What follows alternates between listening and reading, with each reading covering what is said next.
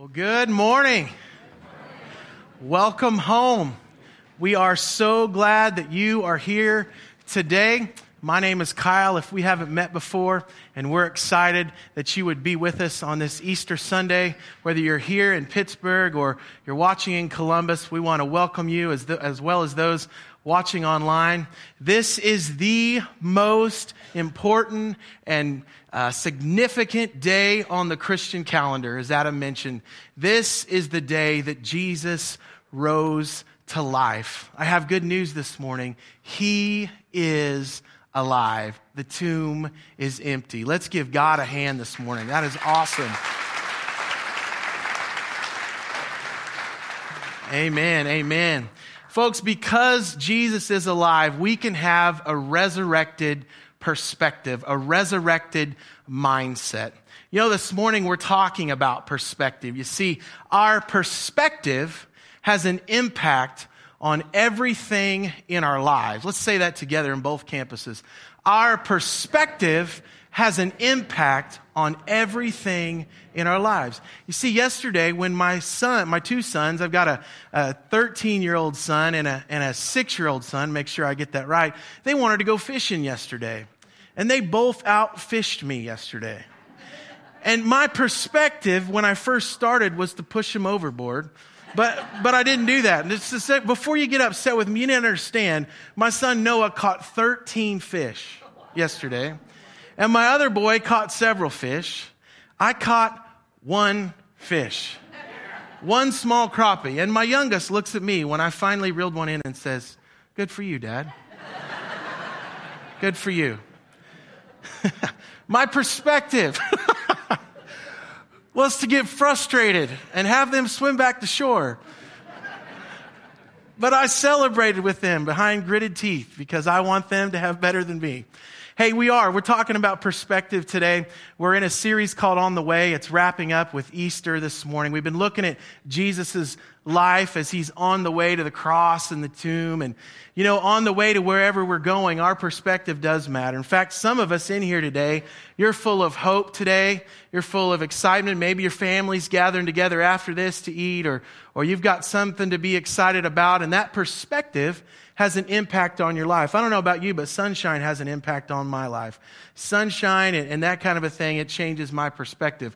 On the other hand, this morning, if life isn't exactly what you'd like it to be, or there's something you're worried about, or you're stuck in this place where you're not sure how things are going to go, that same perspective has an impact on our lives. Our perspective has an impact on everything in our lives.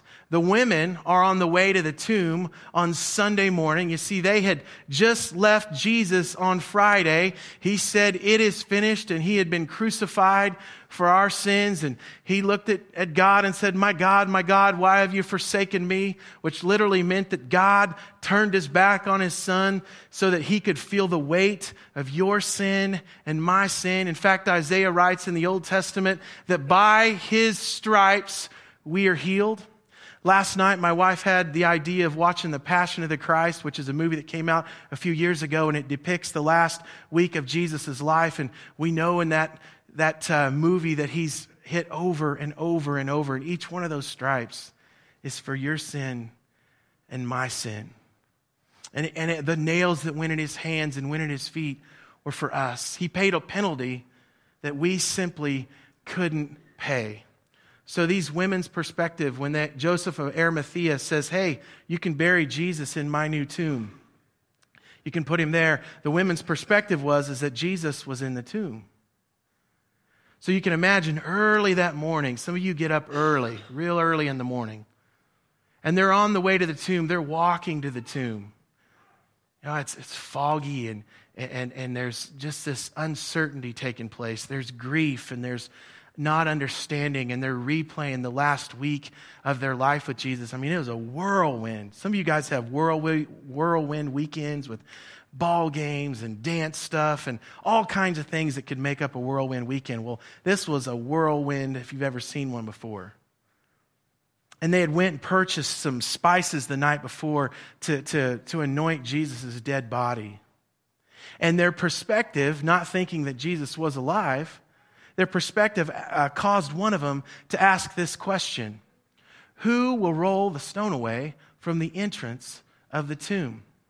Now, I don't know about you, but I'm not the biggest and best planner in the world. Some of you guys are planners, you're organizers, you think ahead, you think of every single detail. And people like me are so grateful for people like you, because I don't always think of every single detail. All right, some of you are looking at some of your people around you because you know some of those type of people. Well, somehow they just forgot about that detail, and they're asking this question: who's going to roll the stone away? And I don't know if they kind of get into not an argument, but a discussion about it. And they really probably don't know. Are the guards going to do it? Are they going to all together as ladies? Are they going to try to push this stone away? I mean, how are they going to do that? Their perspective caused them to ask a question that they didn't realize they really didn't even need to ask. Because when they get to the tomb, they see that the tomb, the stone that covers the tomb has been rolled back. And there's this earthquake. And lightning comes down, Scripture says, and there's an angel sitting on the tomb. And they realize all of a sudden that what they thought they were going to have to figure out how to open, God had already opened it. See, some of us, we have a tendency to do the math, don't we? I mean, some of us logical people, we all have dreamers that we know, people that just kind of, they're dreaming and they're thinking of different things. But some of us, we're these people that are logical, and we want the numbers to work out, and we want things to make sense on paper before we jump, right? I mean, it's being safe. It's the conservative thing to do. We might even say it's the wise thing to do. And in this moment, they realize that it's not about math. It's not about fear. It's about having faith in the one who rolled the stone away. And they certainly begin to realize that God can open what's closed. God can open what's closed in your life as well. In the same way that the power of God rolled the stone away, the power of God can open what's closed in your life, in your marriage, in your finances, in your relationships. Our perspective sometimes has a tendency to say that things are dead. But folks, we serve a God that raises dead things. We serve a God that takes hopelessness and brings hope. We serve a God that when we're filled with discouragement, through His power and through His Spirit, He fills us with encouragement. That's the type of God that we serve. John in Revelation says, what He opens, no one can close. Say that with me. What He opens, no one can close. And what He closes, no one can open. See, just because a door is closed doesn't mean that God can't open it. Someone today needs to hear that today. You walked in here and it's Easter and we're singing a bunch of songs that you don't know, and you see people with smiles on their face, and you're full of anxiety, and your perspective has told you something about church, or told you something about yourself, or told you something about someone else that you didn't realize was going to be here. I mean, we have these perspectives. And I believe that someone here today or in Columbus this morning needs to hear that what you see is closed, God sees is open. What you see is hopeless, God sees is hopeful. What you see is filling you with fear. But as we believe in Christ, we are filled with faith. Luke says, for nothing is impossible.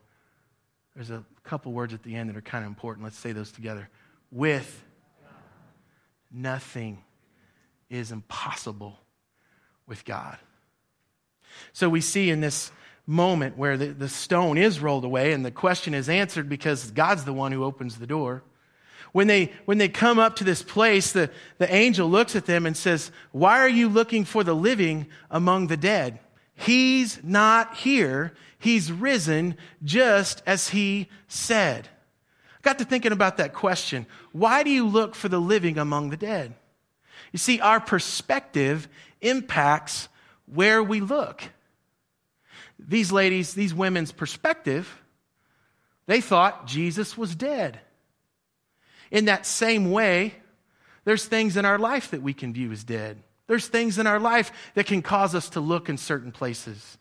Because they believed that Jesus was dead, they checked the tomb. And the angel, I don't think he was saying it in a sarcastic, mean way, but he was simply asking, why are you looking here? He's risen.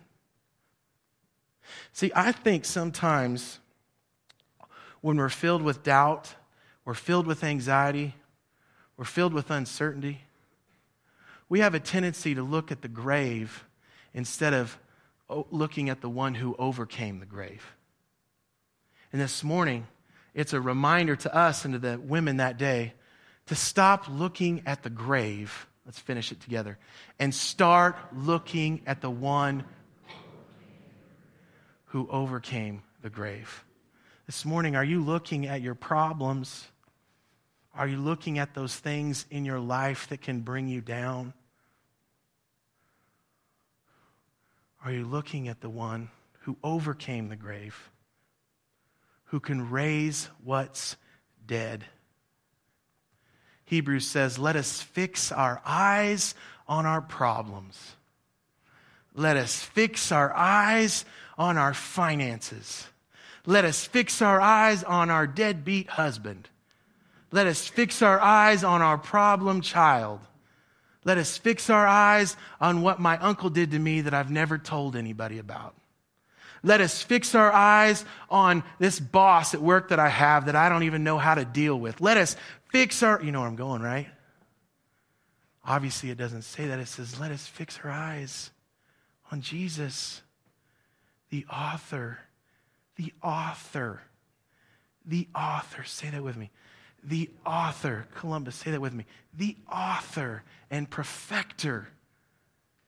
Perfecter. I mean, how many of us try to make things work? Try to do stuff to feel better? We're not the author of that. Jesus is the author and perfecter. Man, some of us are perfectionists. My 6-year-old is a perfectionist.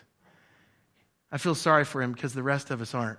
I mean, he's the only one that he's got his lunch made the night before. He's got his clothes all put out neatly. He's got, he's a perfectionist. And if some of you perfectionists, you know how it is. If certain things don't, okay, maybe he has a little OCD too.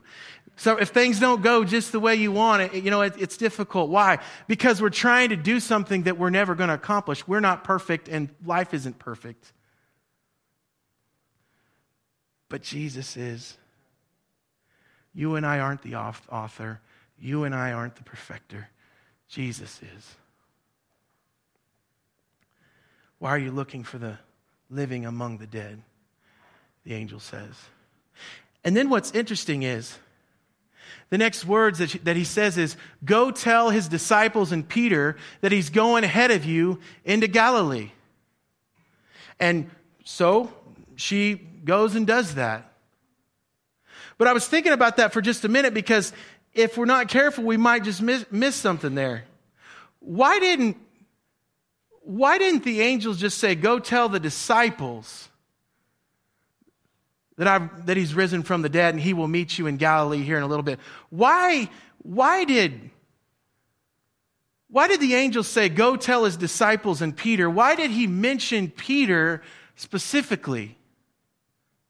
I mean, I don't know if you know the story or not, but just not all that long ago, Peter finds himself telling Jesus that he would never betray him, that he would always be loyal to him. I mean, we value loyalty in our culture, don't we? We value loyalty from a boss. We value loyalty from friends. We certainly value loyalty from family. Some of us have experienced when we're betrayed and how hurtful that can be. And that's what Jesus was experiencing. when after he was arrested,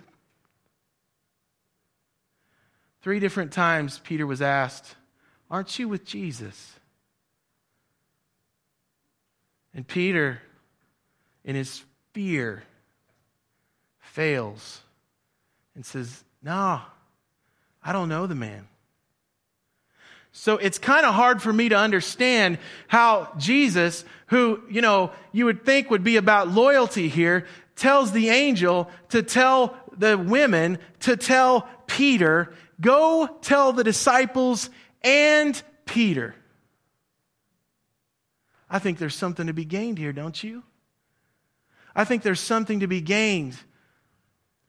Jesus didn't cut Peter out of his plan because of his failure.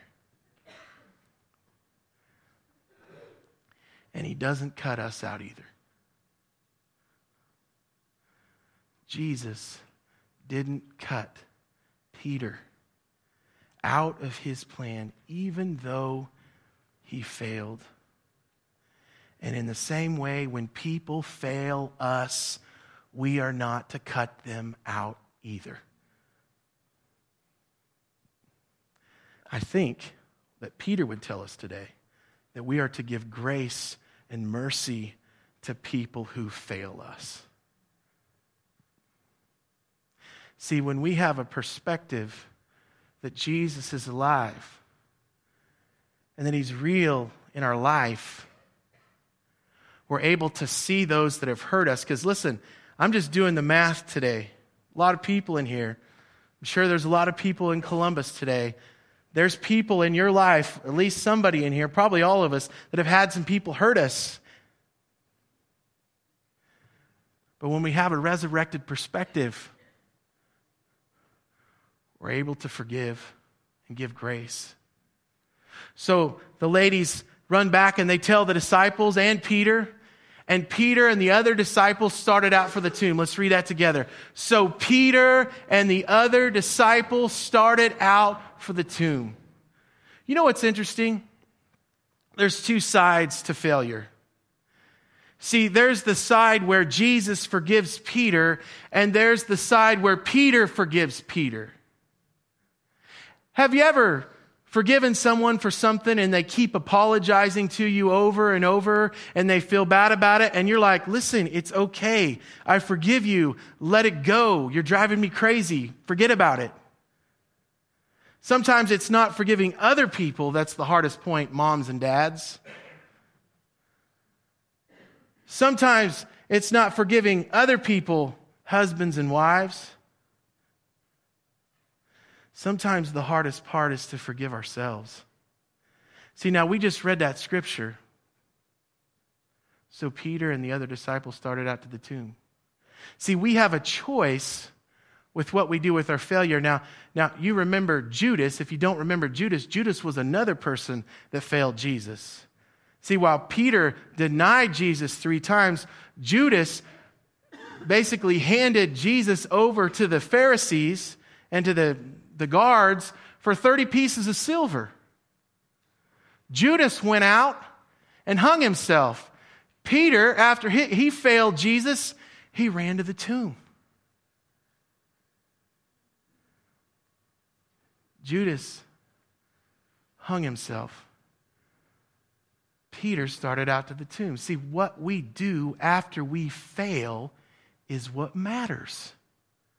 That's an amen part. It's Easter, so we're feeling a little. Let's say that with me. What we do after we fail is what matters. Man, that is so true. What we do with our failure. Judas hung himself with his failure. Peter ran to Jesus with his failure. See, I think there's times in our life where it's not that someone else is disqualifying us. We disqualify ourselves. And I think if Peter were here today, he would say, "Stop disqualifying yourself for your past. Come on now, that'll go, that'll preach." Some of us have disqualified ourselves from what God has for us because we've done too much, we've said too much, we've gone too far. You know, sometimes it's easy for us to see how Jesus raised to life for someone else. It's easy to want our kids to experience God's love and God's mercy and God's grace. But what about us? When we have a resurrected perspective, it's not being full of pride that we get to be in high places and get off for what we've done. It's simply realizing that God's grace is bigger than how we perceive ourselves and how we handle our own failure. Someone this morning needs to realize that you have been disqualifying yourself. And Jesus wants us to have a resurrected perspective and run to him. Peter and John, they make their way to the tomb. And you know, Peter's kind of thick. I can relate to that. And Peter's running to the tomb and he's out of breath. And John, you know, maybe he does CrossFit or something. Maybe he's got 24-hour membership to some Y, you know, or something. I don't know. His sandals, you know, he doesn't have Walmart sandals. He bought whatever, you know, and I don't know. But whatever reason, John beats Peter to the tomb.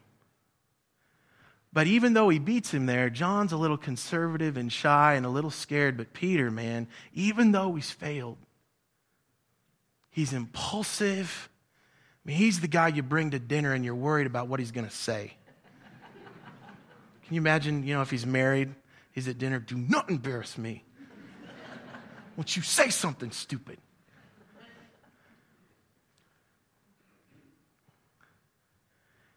He runs to the tomb. He runs straight in. Love that picture. And he sees that the empty linen's there where Jesus was. And that gives John courage. Did you know that when you run to Jesus, it gives somebody else courage? And John goes in too. And they see he's alive. He's not here. And they're filled with something different because their perspective has changed. Meanwhile, you remember Mary from earlier, she had been to the tomb when the angel said, he's not here. But for some reason, it's not sinking in with Mary that he's alive. Have you ever told somebody something and they're just not getting it? I mean, you've told them and told them. Try coaching youth sports. You know what I'm talking about. I told you, don't swing at the ones up here. I know, I'm sorry, I forgot.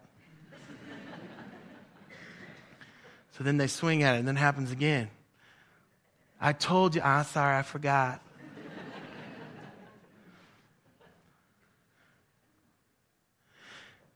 God has, through the angel, just talked to Mary, and yet, instead of being excited, it like went over her head. She's back at the tomb, and she's weeping. She's so focused on her own pain and her own grief that she doesn't realize Jesus is right there. And at some point, Jesus looks at her and asks her a question. Woman, he said, why are you crying? Who is it that you're looking for? Have you ever had somebody they're so taken back with something, they're so filled with grief or drama or whatever, that it just like goes over their head, they're not listening. And she mistakenly thinks that Jesus is the gardener. I mean, it wasn't uncommon for gardeners to be at tombs, so it's not like it's way out of bounds here, but she doesn't even recognize his voice. You know, sometimes in our pain and our grief, we can not hear God's voice, even though he's speaking to us. And in that moment, rather than getting impatient, when he says, woman, why are you crying? Who are you looking for? And Mary responds, just tell me where they've taken the body and I'll go get the body. Jesus says, Mary. And the Spirit of God cuts through her blindness and her ears that have become deaf by her own stuff. And she realizes it's Jesus, and she looks at him and says, Rabboni, which means teacher. See, I think we can learn from that today that just because we don't think God is with us during our pain doesn't mean He isn't. Some of us got those footprints in the sand poems that we hang in our house, or we've seen one before. And if you know the poem, you know that whoever wrote it is saying, in the most critical and hard point of my life, it feels like there's only one set of footprints. It feels like God left me. And God responds, I didn't leave you. It was then that I carried you. Folks, God is always with us, even when we can't see Him. And in the middle of your stuff, God has not left you. He is with you. God is always with us. Let's finish it together. Even when we can't see Him. So Mary says, I have seen the Lord. She goes back and she's filled with faith. I wonder sometimes if we have a hard time seeing because we have a human perspective and a human mindset. In the same way that Mary looked at this gardener and saw a gardener and not Jesus, sometimes when God sends us, this is good. This is real good. Sometimes when God sends us a person, in our human perspective, we see a person. And when we connect ourselves to God, God looks at us and says, hey, be quiet. That's not them. That's me sending them to you. Hear what they have to say. I can't tell you how many times I felt low or I felt down, and there'll be a text or there'll be a card or someone will call or there'll be something that will happen, and I'll just want to dismiss it. And the Lord say, hey, hush up. That's from me. This morning, you may not realize it, but your pain or your grief could be blinding you from some people that are around you that God has placed there to not just be a gardener, but to make a difference in your life. Mary thinks it's a gardener. It ain't a gardener. It's Jesus. See, our perspective has an impact on everything in our lives.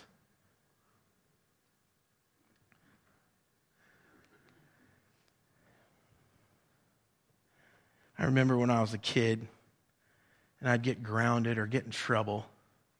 I remember thinking in my head, I didn't dare say it out my mouth, but I remember thinking in my head, when I get older, I'm not going to make my kid do that.